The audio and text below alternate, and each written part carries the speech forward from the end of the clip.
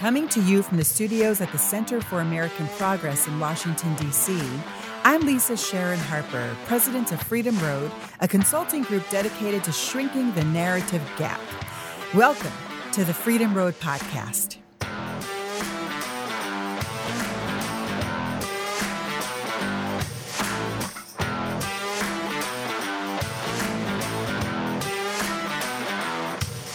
Each month, we bring together national faith leaders, advocates, and activists to have the kinds of conversations we normally have on the front lines. It's just that this time, we've got microphones in our faces and you are listening in.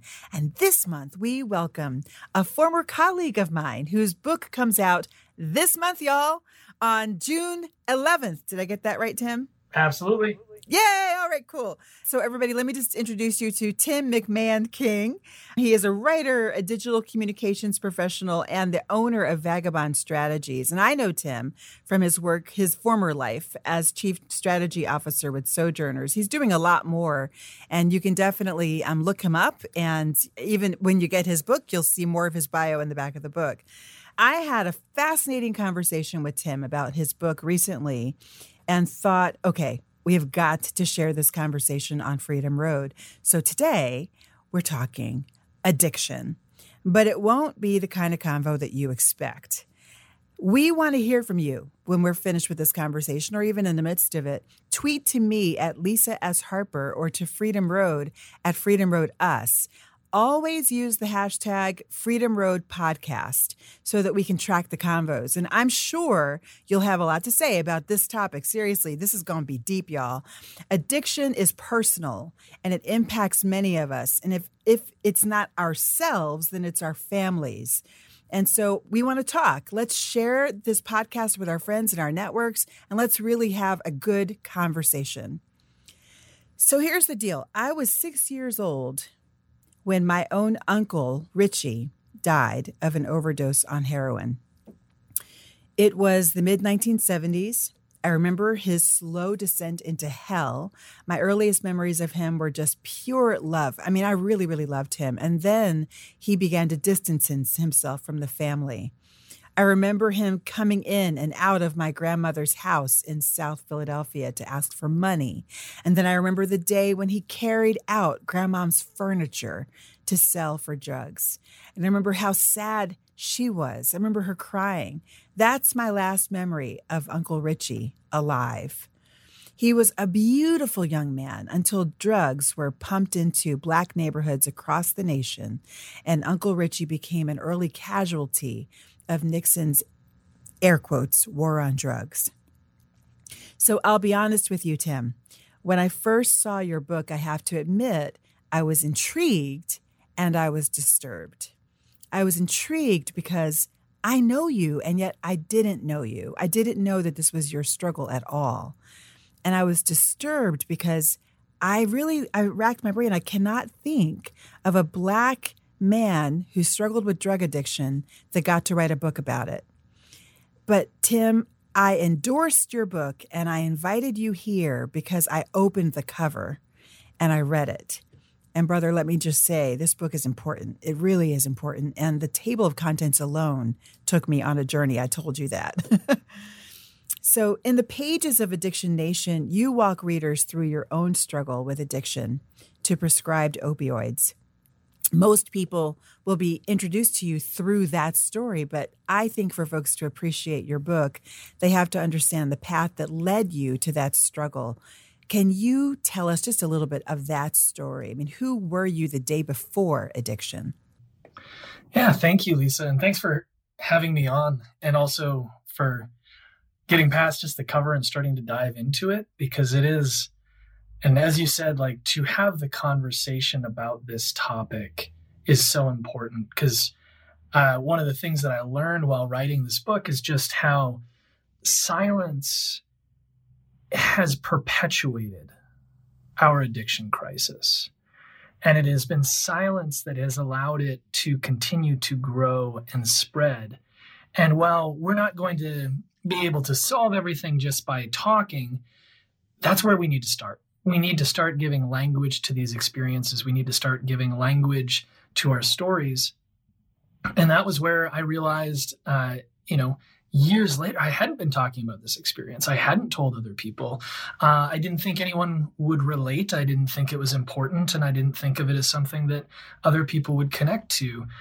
And that was when I began to start seeing story after story, especially in my home state of New Hampshire. It's consistently been up there, top 2 or 3 per capita overdoses. My home county, Hillsborough County, for a while was number 1 fentanyl overdoses in the country per capita.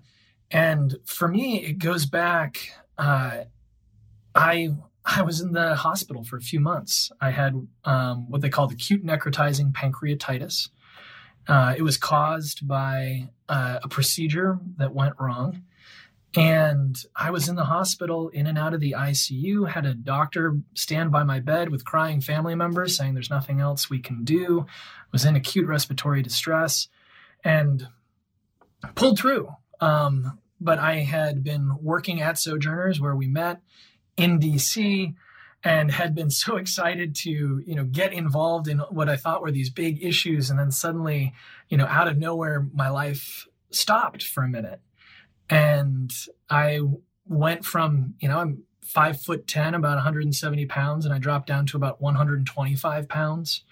I couldn't eat, so I had to hook up to an IV every day. It was almost 9 months before I could start eating normally again. So I'd hook up to this, what they call a PICC line. It's kind of a semi-permanent IV line in your arm for 12 hours a day. And once I finally got out, my body was wrecked, and I was on a ton of pain. While I was in the hospital, I had a little button I could push every 15 minutes to get more pain medicine. And that wasn't enough. So they started giving me patches of fentanyl, and I was sent home. And instead of getting better, instead of being able to eat again, instead of the pain going down, I was feeling more pain, and I was taking more pain medicine. Wait, and just real quick, because the thing that really struck me as I was reading your book and also in the conversation we had is that this all happened before the opioid crisis kind of made it to the New York Times, before most of the country knew that this was happening. So you're like hitting the button for fentanyl and having patches and everything before there's a large awareness that this could actually lead to addiction. Yeah. If you go back and you look at Google search trends, this was years before opioid crisis even gets onto the radar. Wow. Okay. Even though deaths were spiking, right? At this point, it was over 10,000 people a year. It was by 2000 that it was over 10,000 people a year were dying of opioid overdoses, but it wasn't in the news. So tell us about that moment when you realized that you were addicted. Like, what was literally happening in your life when that happened? How did you realize it? So I was lucky, and I can remember the moment, and this is a scene that I keep coming back to in the book. I was a few months out of the hospital, and so at this point I had been on opioids pretty consistently for almost 6 months. And I went in to see my pancreatic specialist doctor, and they were trying to figure out why I wasn't getting better. And he sat down and he looked me in the eye and he just said, "Tim, you need to know you're addicted to your pain medicine." And every muscle in my body tensed up. I was ready to be on the defensive. I was ready to fight with him. I was ready to tell him, "No, I'm not. I'm in pain. I need this. It helps me." And then he said, what was so important was, "And you didn't do anything wrong." And I kind of relaxed for a second. And, I didn't realize until I started really diving in, how important it was he said that to me. So there's this one great addiction researcher, Bill Miller. He's one of the world's leading experts in the field. And he did a review, because normally I think of addiction and I think of like the interventions you have, right? Or those scared straight shows where you really need to sit someone down and hammer it into them that they're ruining everyone's lives. And he went through and he did a big analysis of all the studies that have ever been done around that. And he said, there has never been, and there is not, any evidence that confrontational therapies do work.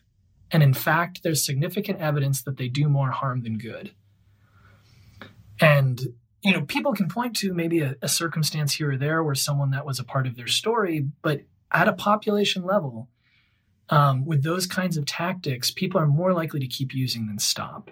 That's really deep. Because, I can't even tell you how many times I've seen an intervention show, where they stage an intervention. And usually literally just before the credits, they'll have a little card that comes up that says, so-and-so is still using, Mm-hmm. Yeah. And that's where the other piece that he then said to me that was so important was he goes, and Tim, I believe that you're in pain. And he goes, and I won't take your pain medicine away from you when you need it, if you can promise to take less when you can. And this was what was interesting of when did I realize I was addicted? I go into that in the book because I wonder, I had actually been confronted by 3 different medical professionals before this conversation with my doctor, where they said, we think you're faking your pain to get more medicine. And each time they were actually wrong, right? They had missed a medical complication, but I, at that point, had been so trained to have to fight for this pain medicine to relieve some legitimate pain. And so when my doctor said, I believe that you're in pain, I could let my defenses down. I didn't feel like he was trying to take something away that I needed. And then I read this great addiction researcher out of Canada, Gabor Mate. There's a book, The Realm of Hungry Ghosts. And he says, all addiction is rooted in pain, whether it's physical, psychological, or whether it's open or hidden. All of our addictions are rooted in pain. And so when we approach addiction as just needing to get someone to stop what they are doing, their substance use, and we fail to realize the pain that it's treating and the role that it's playing in their lives, we're bound to fail because all we're trying to do is to get them to say no. When in fact, what we need to do is to find a greater thing to say yes to that can crowd out the addiction and that can handle the pain. And what I really, really love about your book is that you don't just talk about addiction, which itself is a worthy topic for a book, but I love that you go deeper, dude. You really do. And just the implications of what you just said, if we only thought of all of the people that we know or even imagine have addictions, even just thinking about all the homeless people who are on the streets, just that population alone, like those who are the least of these, right? The ones who are the least in terms of the addicted. If we only saw their addiction as a manifestation of pain, wow, how might that change the way we think about them? You say in Addiction Nation, what it does is the book takes us on a path from beginnings to resurrection. That's one of the reasons why I really love the table of contents, because it literally, you're on a journey in the table of contents. And yet in your introduction, though, you wrote, my story is one of early detection of things that went right. It is a story that should be more common than it is. This story isn't so much about who I am or what I did as about what I had, or more accurately, what I had been given. And then you go a little further and say, I'm writing this book because if everyone had what I had, the opioid crisis would not be what it is today. So what did you have? Yeah. So the list goes on and on. I think one place to start is to recognize the role that trauma plays in addiction. And so, the ACE scores, adverse childhood experiences. If you have 1 point on this score, so they, list out all of these different common childhood traumas. And if you have 1 point, your likelihood of addiction goes up somewhere like 40 to 50%. And then you get another point and it keeps going up and up. And so one of the first things that I had, and this is, I think it's maybe 15% of the American population, I have a 0 on the ACE score. I had a non-traumatic childhood. And so when I immediately think of that, honestly, Tim, I can barely even imagine that because mine was so traumatic. Seriously, really? Like you had a non-traumatic child? That's amazing. Wow. Yeah. You really are a white man. Go on. I'm sorry. Well, and then, to walk through another piece of it, I had a doctor who believed me, and they've done studies showing medical professionals pictures of people in pain, and as soon as you change the color of the skin of a person in pain, the doctor is less likely to gauge the level of pain correctly. And so for me, that's another piece of it. And then you look at the other pieces that I had a job. I was working at Sojourners at the time. And I had a job that they promised it would be there for me when I got back.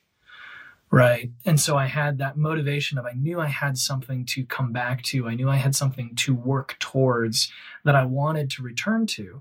I had health insurance, right? So I also wasn't looking at the pills at the side of my bed as an economic lifeline. Because one of the early kind of ways that the opioid crisis was fed was low-income people who, maybe they hurt their back working in a mine in West Virginia or in a factory in Ohio. They're on unemployment, but that's not making ends meet. But they get this big bottle of pills, and suddenly they can go out and sell that and make rent for the month. And so whenever we see, and this is true not just of the opioid crisis, but economic inequality can drive these crises, because for a drug market to work, you need people who are desperate and ready to take these huge chances to go out and sell drugs. And you don't have that unless you have huge economic inequality. And so I think of, my childhood, the relationships and the friends that I have. And that's where I wanted, in the writing of my book, there's, this term that I kept coming across with different therapists, and it's called, their fancy term is like asymmetrical agency bias. And that is our human tendency to see something good in our lives and to say that that's because of our own strength. And when something bad happens, that's outside circumstances that we can't help. Where there's a great passage in Proverbs that actually says, God, may I not be poor lest I steal, and may I not be rich lest I forget thee. And this acknowledgement that I think too often, especially, for a white guy growing up in a, pretty stable household, to say, I got better because I worked hard, or because I had some sort of inner strength. And the more I look at it, the more I kept realizing that it was these gifts that I had been given. And that one of the tragedies is that most people don't have that. And especially in towns or cities across the country where you can't leave the place where you experienced your addiction and where you can get your addictive substance. So for me, I went home and I wasn't surrounded every day by someone offering me to sell me more pills, or to sell me fentanyl on the street, or to sell heroin. I wasn't surrounded in those ways. And that becomes so much easier to recover because I'm not going back to a place where it constantly is. One study that really illustrates this is the Vietnam War. It was estimated that up to almost half of all American GIs serving in Vietnam tried some sort of narcotic, mostly heroin, while they were over there. And between 20 and 25%, the military would have considered fully addicted. And when they kept trying to, rehabilitate soldiers to help them quit, it was an abject failure. It was, 95% plus failure rate. And so the U.S. government was actually preparing for what they considered like another bomb coming home, which was, tens of thousands, if not more, of service members returning completely addicted to heroin. And what was wild is they followed people, these soldiers, over time and tracked their drug usage. And it turns out 95% stopped using once they returned. And the people who kept using, for the most part, not everyone, were people who had been using before they went over to Vietnam. And it was how highly stressful the environment was, where every day you're going out and you're worried you're going to lose your life. But then you go back to a camp and you have nothing to do for hours. And there's a very, a low income population around you who's desperate to make a little bit of money. And so they're funneling in the drugs. So it was this perfect cocktail for addiction. But when they were able to remove people, have people go back and, if you had access to the GI Bill, you were buying homes or you were getting college scholarships, and there was something else for you to do that allowed you to return to a life that was worth overcoming the addiction for. And so for you, you were able to go home. Mm-hmm. These are our stories. We're talking about Addiction Nation, and you're listening to the Freedom Road podcast, where we bring you stories from the front lines of the struggle for justice.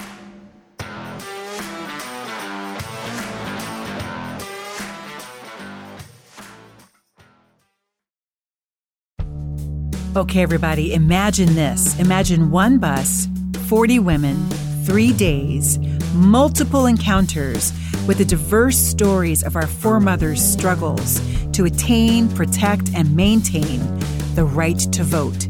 We're going to travel from Seneca Falls to New York City to Atlantic City and then DC. And then we're going to spend one full day on Capitol Hill talking to our legislators about the need to protect women's right to vote. The Ruby Woo Pilgrimage is happening again this year, November 4 through 8 on Freedom Road. Space is limited and registration is closing soon. So apply today at freedomroad.us.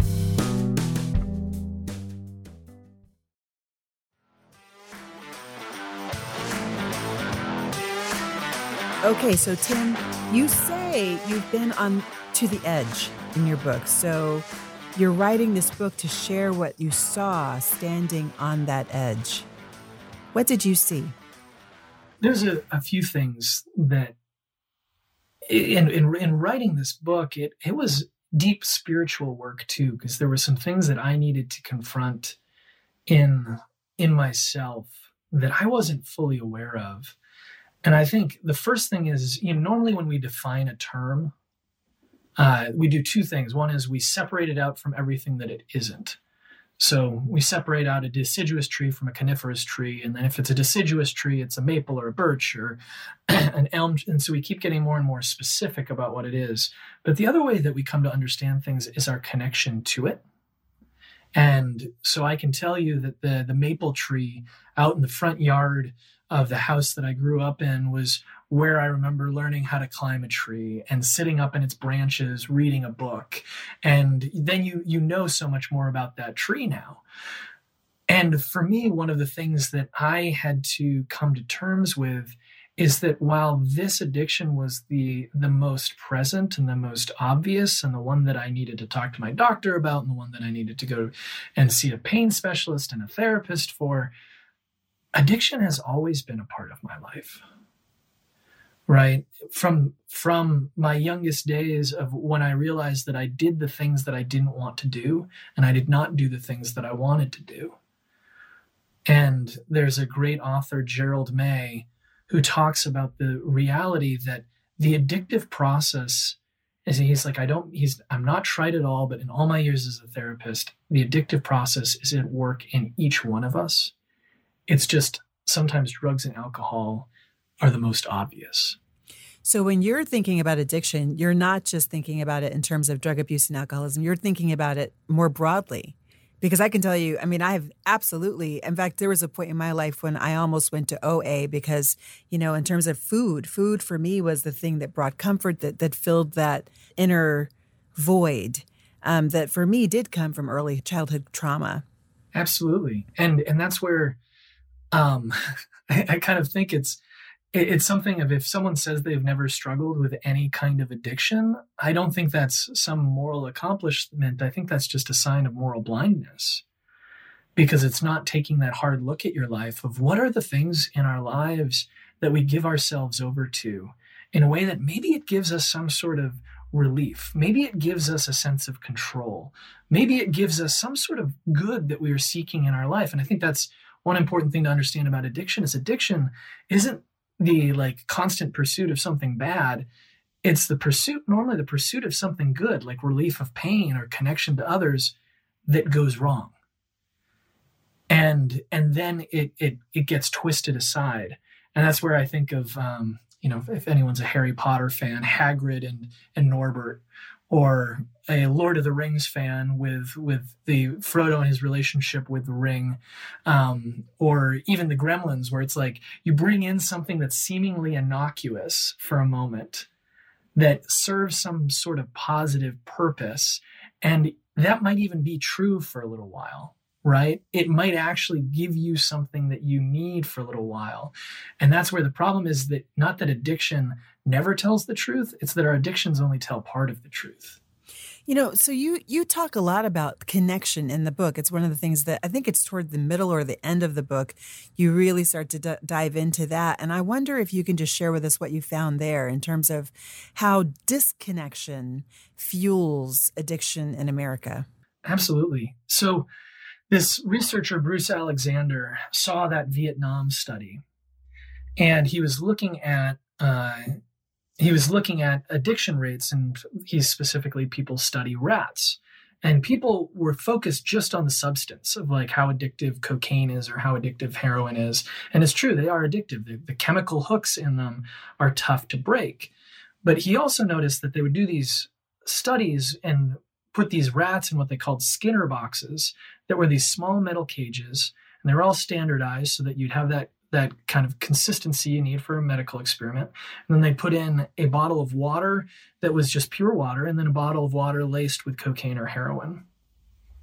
And what kept happening was the rats would go and they'd press the lever, and then within a few days you'd normally have these rats that would just keep pressing the lever, and they'd ignore food and they'd ignore water, and they would overdose themselves or they would starve themselves. And he looked at that and he just was like, so what about those Vietnam veterans returning?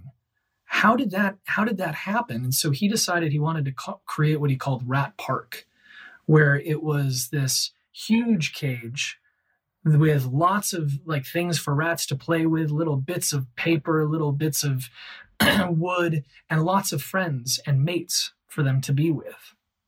And then there was those 2 bottles were in the cage. And he kept running the experiment. And yeah, sometimes the rats would go and use some of the heroin-laced water, the cocaine-laced water, and some would be heavier users than others. But he was never able to have the same results that people were getting in these boxes. And so he started to wonder, maybe our society today looks a lot more like rats boxed up in cages than we would want to admit. And wow. Ooh, Lord Jesus. That's deep. and as we look at, how this spread across suburban America in particular, right? With these big houses separated from their neighbors, not knowing their neighbors, that it's quite possible that the American dream, preach, that we hold up of this middle-class life is a lot more like an isolated Skinner box than we would like to admit. And so then he dives into the studies with different native tribes, both in the U.S. and Canada, and First Nation peoples there. And he goes back all the way back to like 1670, when the Hudson Bay Company is functioning over in Canada, and how in their records they said, we only hire people from the Orkney tribe because they are so much less likely to be alcoholics than our European employees. They're so much more responsible. We're going to hire the Orkney tribe. At one point, 78% of this company's Canadian employees were all from this one tribe. But then they took all these folks away from their native lands, away from their practices, away from their culture, away from their language, and they put them up in these isolated settlements away from everything else and gave them lots of alcohol. And what happened? People became alcoholics. Addiction. Yes. Addiction. Of course. And so then I look back and he looks at Scotch Irish. That's my heritage. my family, like I've got great grandfathers on both sides who were severe alcoholics. One of them, we don't know what happened to him. He just disappeared sometime around Prohibition. And the Irish and Scotch Irish known as heavy drinkers. But once again, if you look back at their history, they became heavy drinkers not when alcohol was introduced. It was like the alcohol was introduced to the Irish and Scotch Irish well before they started having large population average problems. It was when they were moved off their lands and into working in the cities, in tenements, and in these mill buildings. That's when you had a huge increase of alcoholism.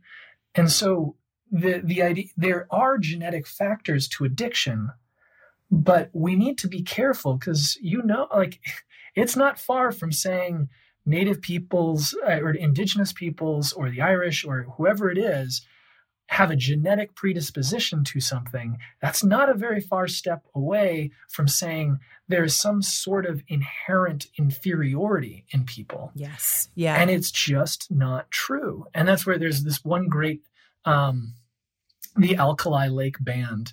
They're in British Columbia. And for a long time, they had a near 100% alcoholism rate within this one band.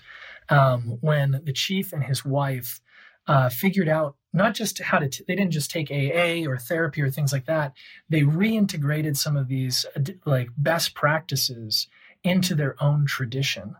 And today they have a 98% sobriety rate. And their statement is not just culture is a part of treatment. They actually say culture is treatment. That's how important these environments we are in. So one of the reasons I really wanted to share this book with the Freedom Road community is the profound way that you make the connections between addiction and race, the constructs of race, racial subjugation, and white supremacy in the U.S. Can you talk to us about that? Talk to us about addiction and white patriarchy. Yes. And this one, I think to start on this thread, we need to go back to scapegoating. Okay. Right. And scapegoat theory.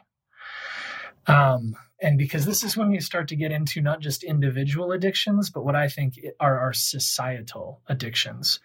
And our society is addicted to the myth of redemptive violence. Ooh, snap. So I started saying recently, snappity doodle. Yeah, that's for real.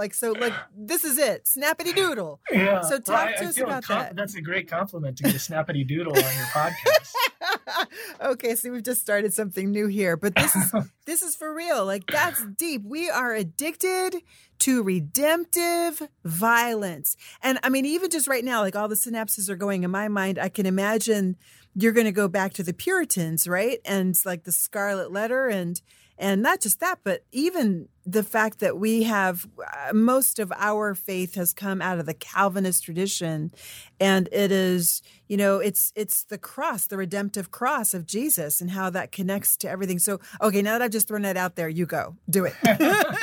Do your thing. Yeah. So, part of the scapegoating process is, and Rene Girard's theory around it is that conflict would arise in communities and over the desiring of the same things. And at some point that conflict would arise, someone would get killed. And then you'd have a temporary dissipation of the conflict because everybody gets in line after someone gets killed. And eventually these societies, it's thought, began to ritualize this violence, right? Where they saw like, okay, if things seem to get better when we killed somebody, let's do it every year. Let's do it every crop season. And then you have within the Jewish tradition, actually, that begins to become undermined because they create an actual scapegoat, right? Where the goat is sent out into the wilderness with the sins of the people, saying, we don't need to kill anyone anymore. We need a moment where we come together to acknowledge the ways that we all have fallen short, the ways that we all are participating in this. But what happens, I think, in our society today, and this starts with you look back at the rise of the crack epidemic. Yeah. Right. And instead of asking, what are the economic forces at play? Right? What are the ways that our public policy systematically denied people opportunity?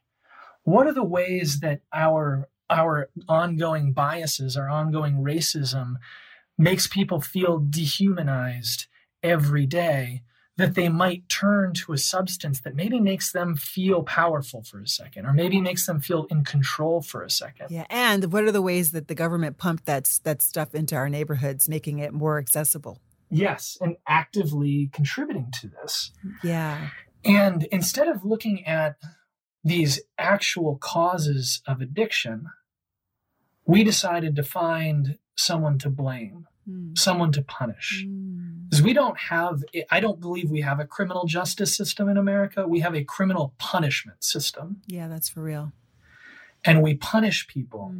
And what it was we saw the rise of the crack epidemic, and we fought a war, not even a war on drugs, we fought a war on people. Mm-hmm.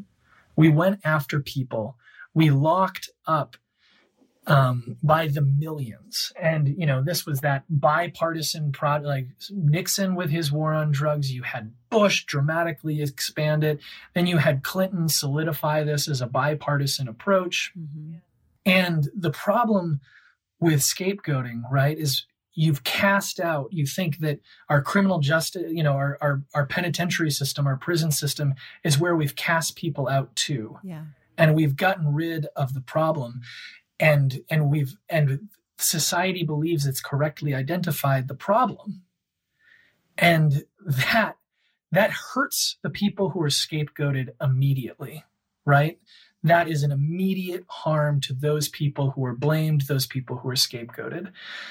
The problem is that the entire time it was a metastasizing cancer that was happening for white people. So kind of seeing, the decline of the crack epidemic in the mid-90s. And then in 1996, OxyContin was approved by the FDA.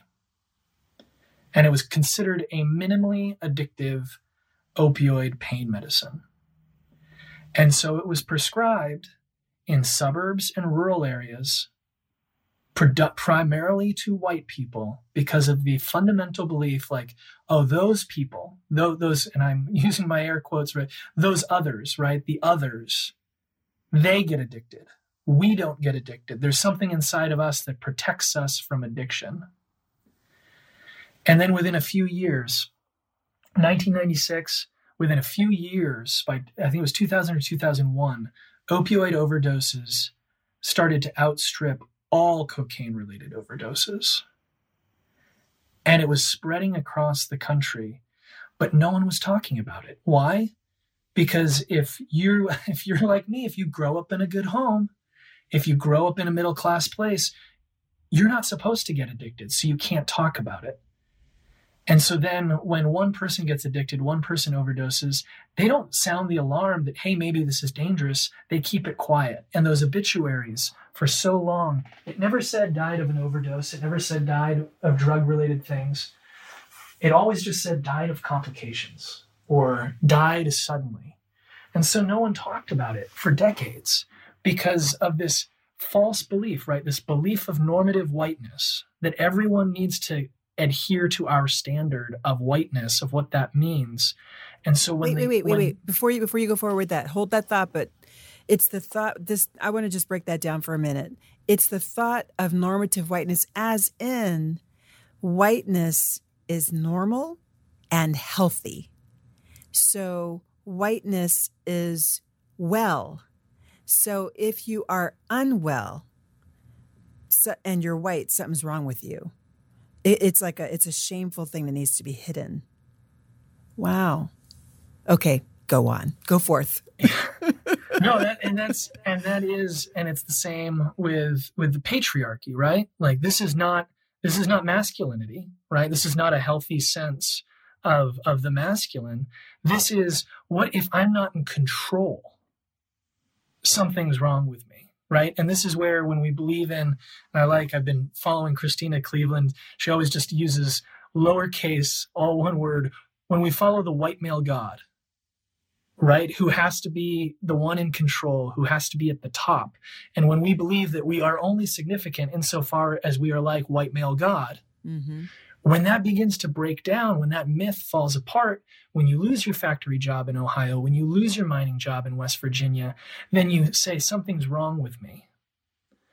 And that's when you turn to, and this is, one of the things I think that it's opioids in particular is, so we all know probably the chemical endorphins. Yeah. Right? It's the bonding chemical, the molecule of emotion, the molecule that makes us feel love. Well, the word endorphin comes from the two words endogenous and morphine, because the guy who discovered it realized how strikingly similar this internally occurring chemical was to the chemical morphine. So a lot of people, when they take an opioid, they feel a temporary sense of connection. They feel a temporary sense of meaning. They feel a temporary sense that they are loved. And so it's this struggle out there that when you realize that, I think this has gotten so bad because people are desperate for that sense of connection. And their brains, right? And part of how addiction works is it's no longer just your conscious thought, right? It's no longer just what you're thinking about of like, oh, I feel loved. This goes into our automatic selves, like the parts of us that we don't consciously access. And it tells us that this is what is giving us meaning and purpose.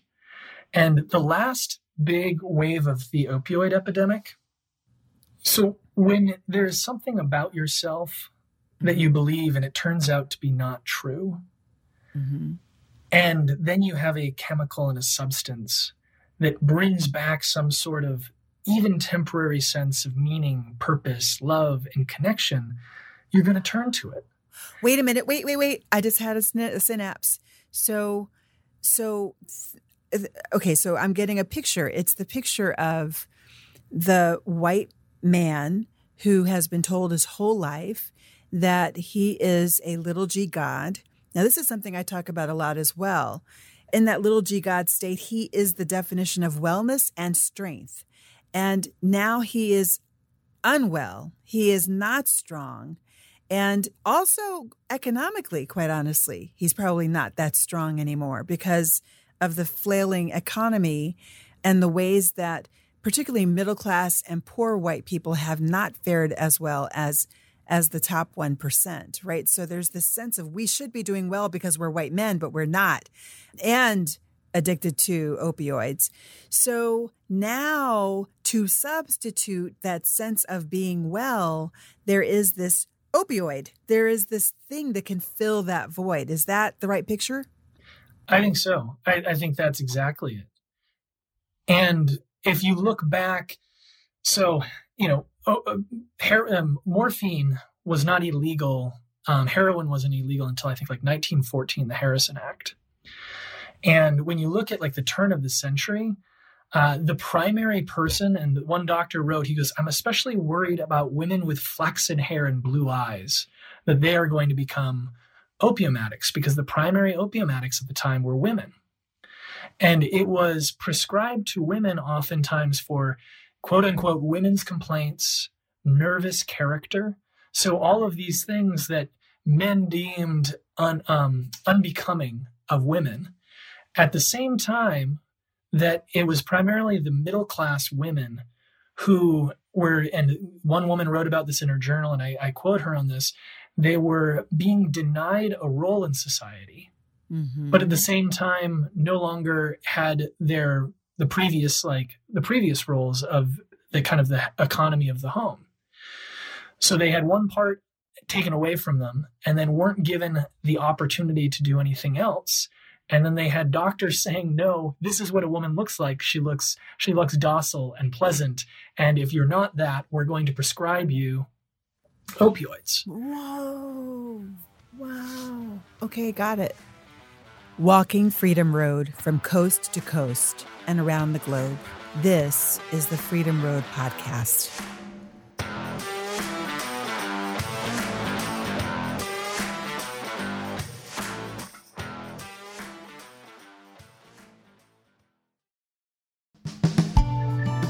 Thinking Cap is a weekly podcast hosted by the Center for American Progress's Michelle Jawando and Igor Volsky. In the current political moment we find ourselves in, full of protests, anger, and activist momentum, Thinking Cap hopes to lay the groundwork for the bold progressive policy ideas we need to continue moving this movement and our country forward. You can find new episodes each Thursday on Apple Podcasts, SoundCloud, and AmericanProgress.org, or wherever you get your podcasts. Also find them on Twitter at ThinkCapPod.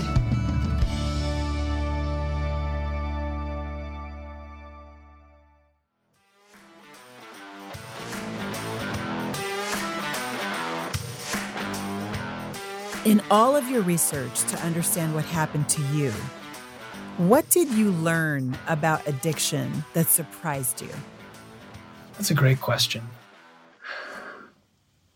One of the things that really put it into perspective for me was to understand that addiction does not come primarily out of a pursuit of something bad, but out of a pursuit of something good that becomes misguided. And when I look back at that moment for me, right, this was where it was so important for my doctor to respond with empathy, because he knew that I wasn't searching, like my primary goal was not to search for something bad, but to search for something good. And while I expressed, I didn't have a lot of, I had a very great, stable childhood. They've done studies around people who spend extended periods of time in the ICU, and over 80% experience symptoms of PTSD afterwards. So there was a traumatic experience that for me, I felt a sense of safety when I was taking this pain medicine. I felt a sense of control. And in that sense, addiction can be kind of this contradiction where it's simultaneously a loss of control, but you're seeking control. And the only thing I had control over when I was in the hospital was that ability to press a button every 15 minutes and feel a temporary sense of relief. And this is how deep this goes. So I get out of the hospital, and I have the line in my arm, and every day I need to flush that line to keep it clear with a small syringe of salt water. And so I would hook up this syringe and I would press it through. And, the syringe, it's a little bit cooler than your blood is, so you feel the coolness. Well, every time I did that, I felt this sense of euphoria, right? Just this blast of pleasure, this feeling of calm. And I didn't understand why it was until I found this study that shows that ritual is so important, right? Like that addiction goes so far beyond just the chemical substances to everything that surrounds it, that my body, what was happening was I was pressing that in, and my body had learned to associate that with the relief of opioids, that injection. And so even when I knew it was salt water, even when I looked at it, and I did this for months, my brain had learned it so deeply, it released its own pain-relieving endorphins whenever I did that. And so in thinking about that depth of feeling and that sense of wellness, you also go back to that piece about love. One of the other amazing things learned about addiction is that and your listeners might have heard this before, and it's true, is when you compare the brain scans of someone in the early stages of a cocaine addiction and love, in the early stages of love, the brain scans look shockingly similar. Right. And it has that, your object of love, whoever you love, you just can't stop thinking about them. You also kind of lose time where, these hours turn into minutes. And that's what happens oftentimes within addiction. But what they saw was as this moves on, the difference is that addiction continues to spiral essentially in on itself, where all you can focus on is the object of your addiction and nothing else, where love actually starts to spiral outwards. Wow.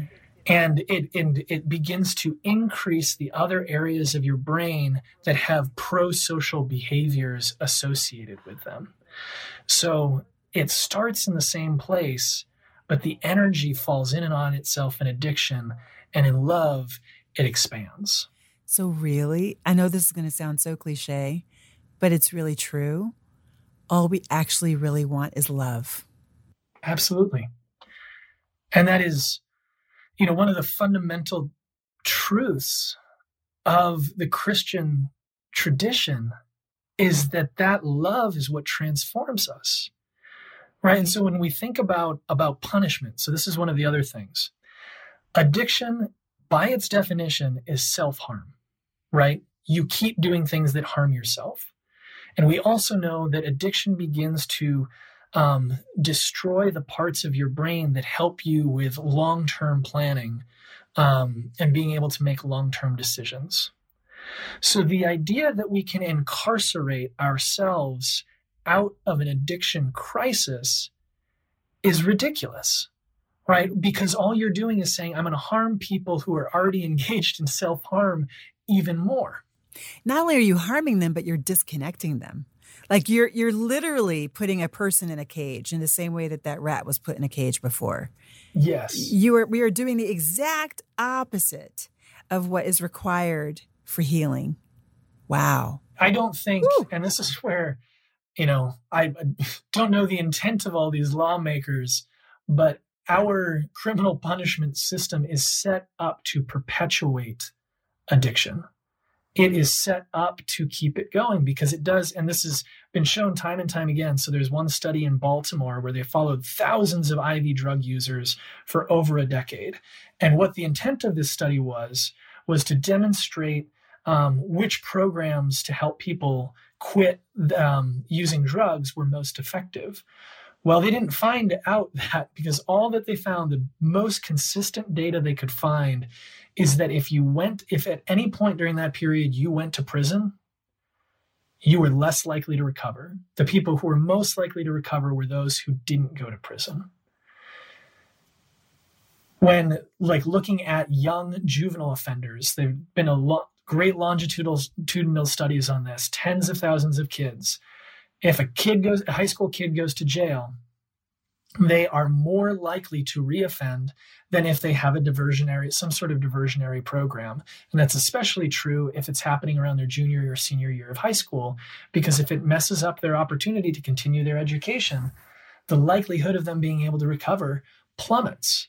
And so now taking some of these insights, there's this great program in Seattle called the LEAP program that instead of saying, hey, we're gonna hang this little carrot out on a stick and we're going to dangle it in front of you. And if you are able to kick your alcoholism or if you're able to kick your drug addiction, then we're going to give you housing. Then we're going to help you with a job. Then we're going to do all these other things. What they found is, no, someone who has housing is actually more likely to overcome their addiction than someone who doesn't. Someone who can get a job is more likely to overcome their addiction than someone who doesn't. And this is also where we need to, reframe our expectations, because one thing that, we know from the Christian tradition is it's not like you have this moment in life where you convert and you then never have any problems in your life anymore. You never sin anymore. We need to understand that relapse is a part of recovery. It's not that you've failed. It's just that's part of the journey. But relapse gets longer and worse if you feel like you can't be honest about it, if you're going to lose everything if it happens. It's when you know that you can come back and say, yeah, I fell back into it. I messed up. That's when relapse starts to get shorter. And and this is why I think this is so important for people to shift their understanding of addiction, was there was this other great study that was done, and they sent out these addiction specialists to 3 alcohol recovery centers and did training for the counselors who were there. And at the end of the training, they said, hey, we want to leave you guys with one other thing that we think will be a helpful tool. We've actually done an assessment on all of the patients who are here, and we have a special ranking system to figure out how likely it is that someone will get sober and stay sober. And so here you go. Here's our list of everyone we think in your program has a high score and that they're going to get sober and stay sober. So they follow up 6 months later, 12 months later, they do all their check-ins, and they were right almost to a person who was the most likely. And so it's like, great, you guys cracked this code. What is it? And they said, nothing. The only thing that changed is we randomly assigned people into the sober group. We randomly assigned people into the group we said weren't going to recover. The only thing that changed was the counselor's belief that this person could overcome their addiction. Wow. Okay, so think about all of the people who are locked in prison today. I can't get the number out of my head. The New York Times article a couple of years ago that said that 1.5 million African-American men are missing from our communities because they've either been locked in jail or they're dead because of interactions with police officers and vigilantes. And think about the percentage of them that are in jail that are there because of drug busts, right? Or being picked up and having a dime bag of marijuana and then being put in jail for 15 years, right?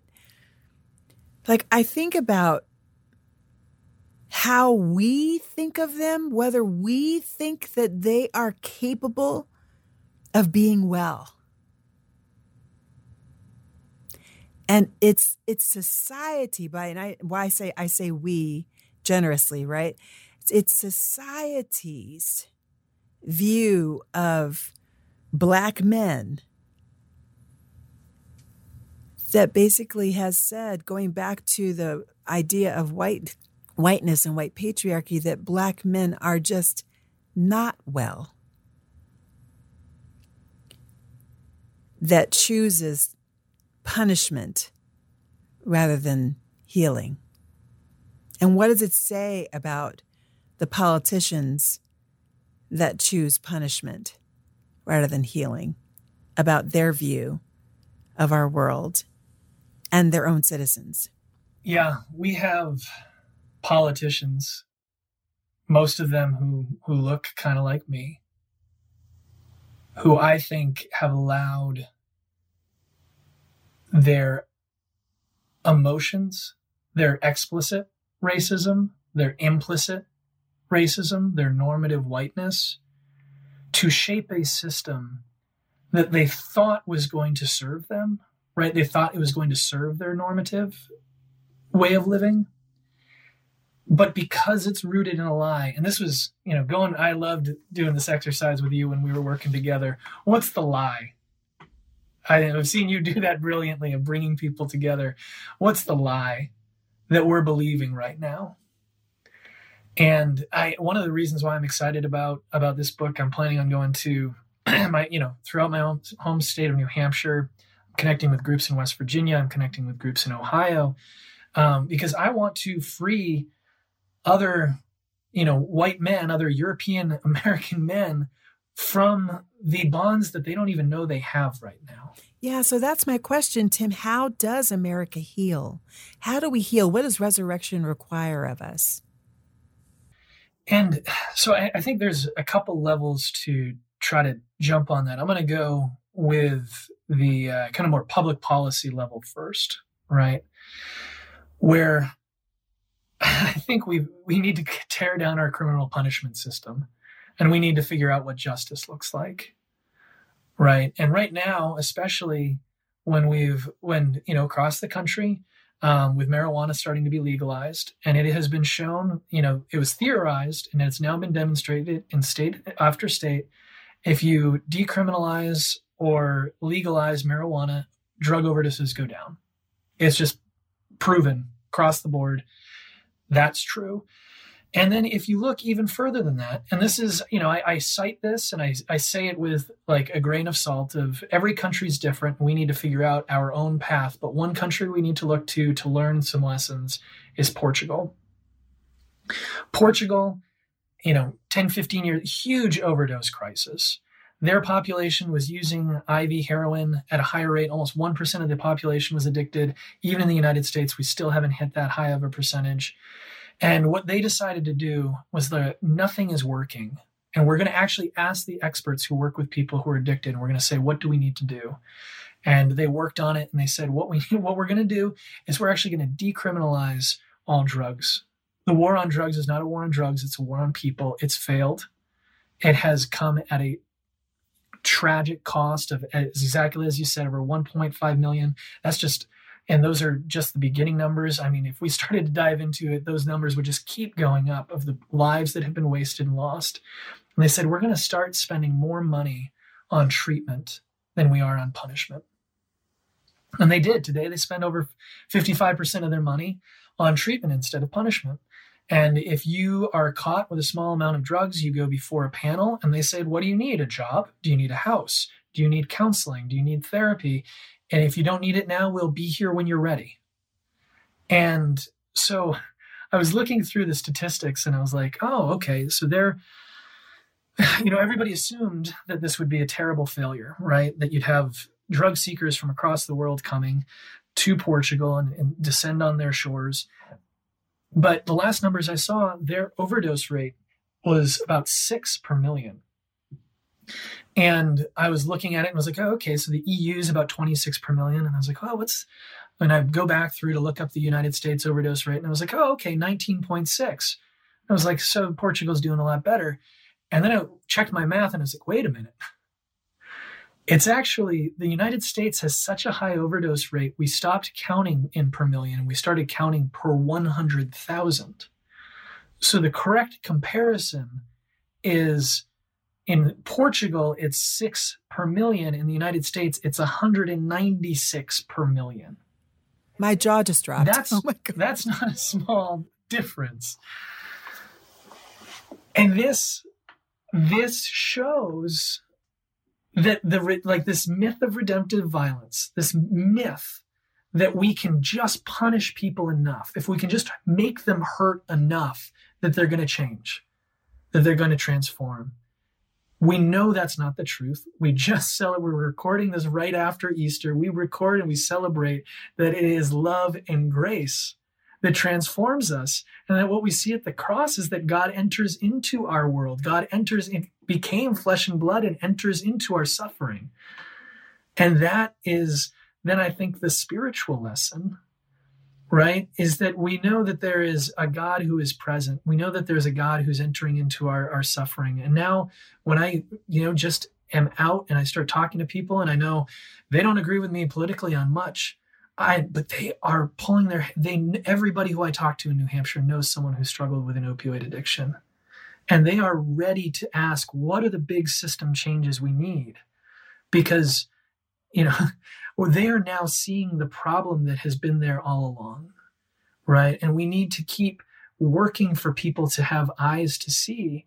And this is where, diving into one of your previous guests, Ruby Sales, and I don't know if she said this in your podcast or if I heard it in another talk, she goes, I don't like to say marginalized people because that assumes that you know where the center is. That's Ruby. And that somehow, that the people who have been pushed away and so it's this beautiful thing. And, she says, what's her other line? It's not white privilege, it's white soul suicide.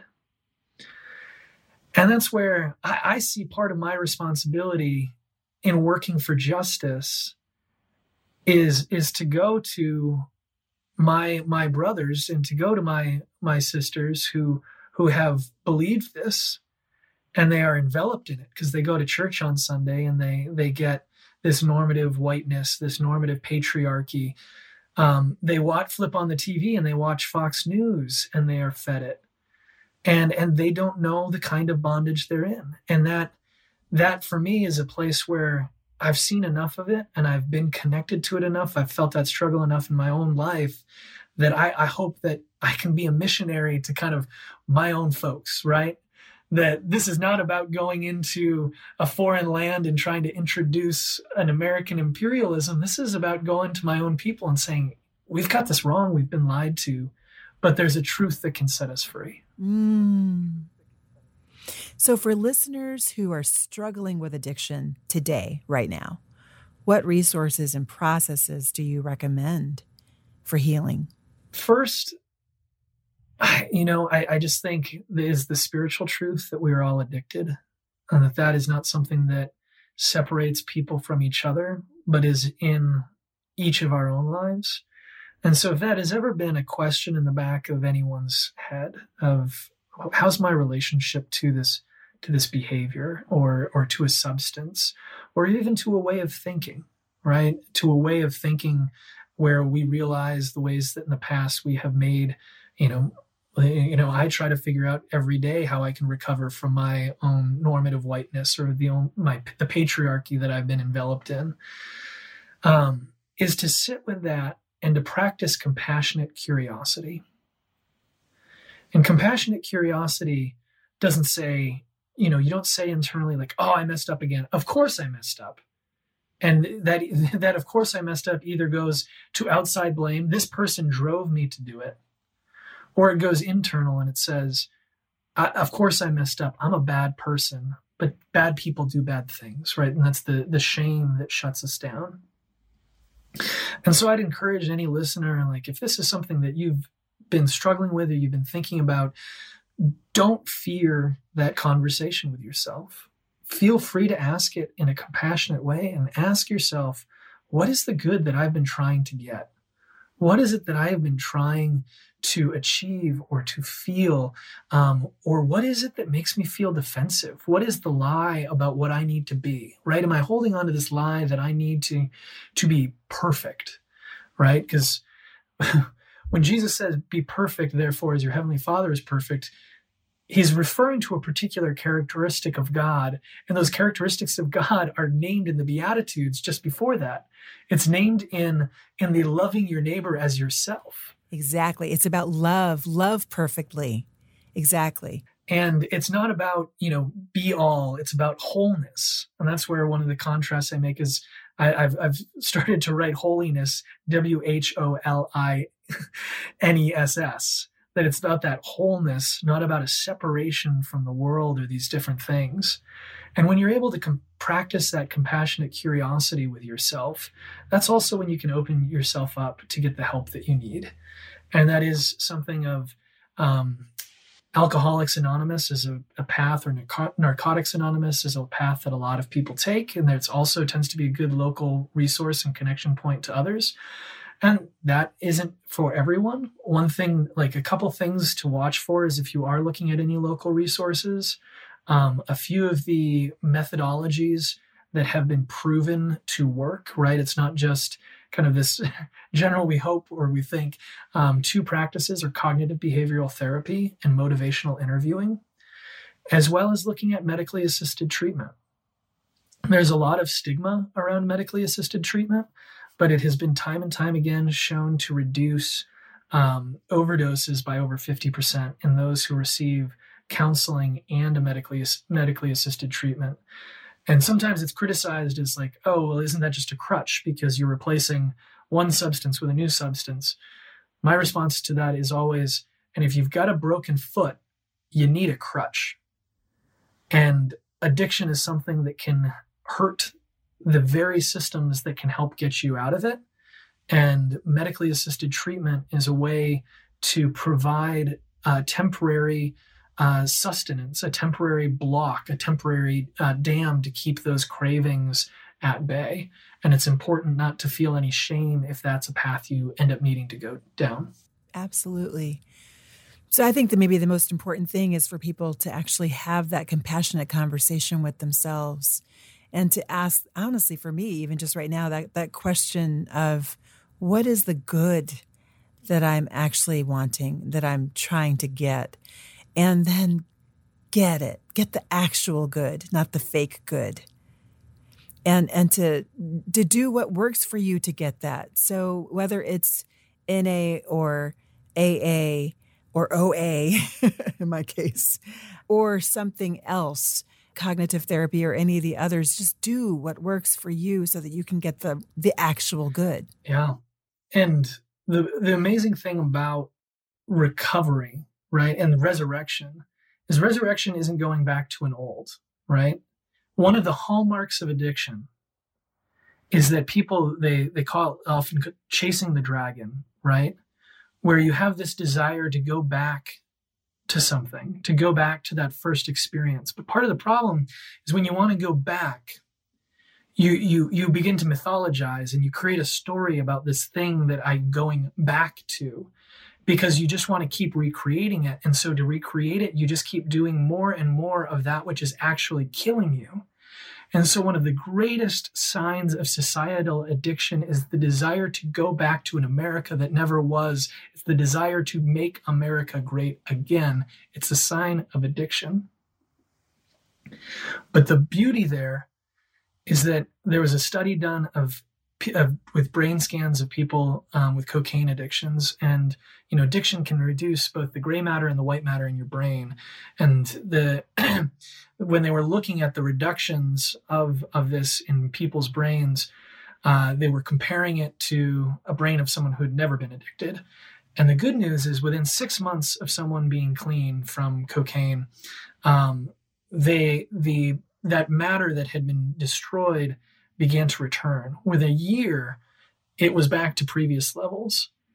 And then soon after that, 18 months to 2 years later, there was actually more of it, and it was denser. So those parts of your brain that help with self-control, that help with long-term planning, actually can come back stronger than ever before. And that's because that resurrection is a promise not just to go back, but of something new.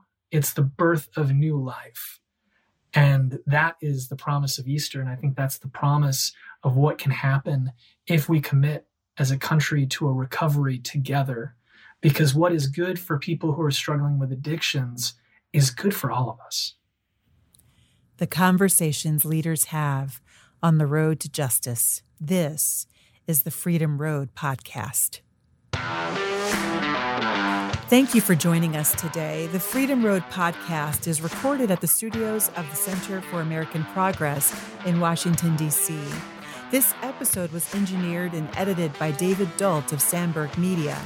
Freedom Road Podcast is produced by Freedom Road LLC, a consulting group that coaches and trains and designs experiences that bring common understanding, common commitment, and lead to common action for a more just world. And you can find out more about our work at our website, freedomroad.us. Stay in the know by signing up for updates, and we promise we will not flood your inbox. That's a serious promise. And we invite you to listen again next month. New episodes drop around the first day of each month. And let me just say, we are really, really, really excited for next month and the month after that's episodes. We're going to be doing a very special 2-part series on immigration and exploitation. I'll actually be taking a pilgrimage that will help us to understand the history of America's understanding of immigration and how we have come to see immigrants in America. And we're going on the road. You're going to hear me crunching on the gravel, crunching on the ground, and also having an experience with some friends as well. So definitely tune in next month. So new episodes drop around the first day of each month. Join the conversation on Freedom Road.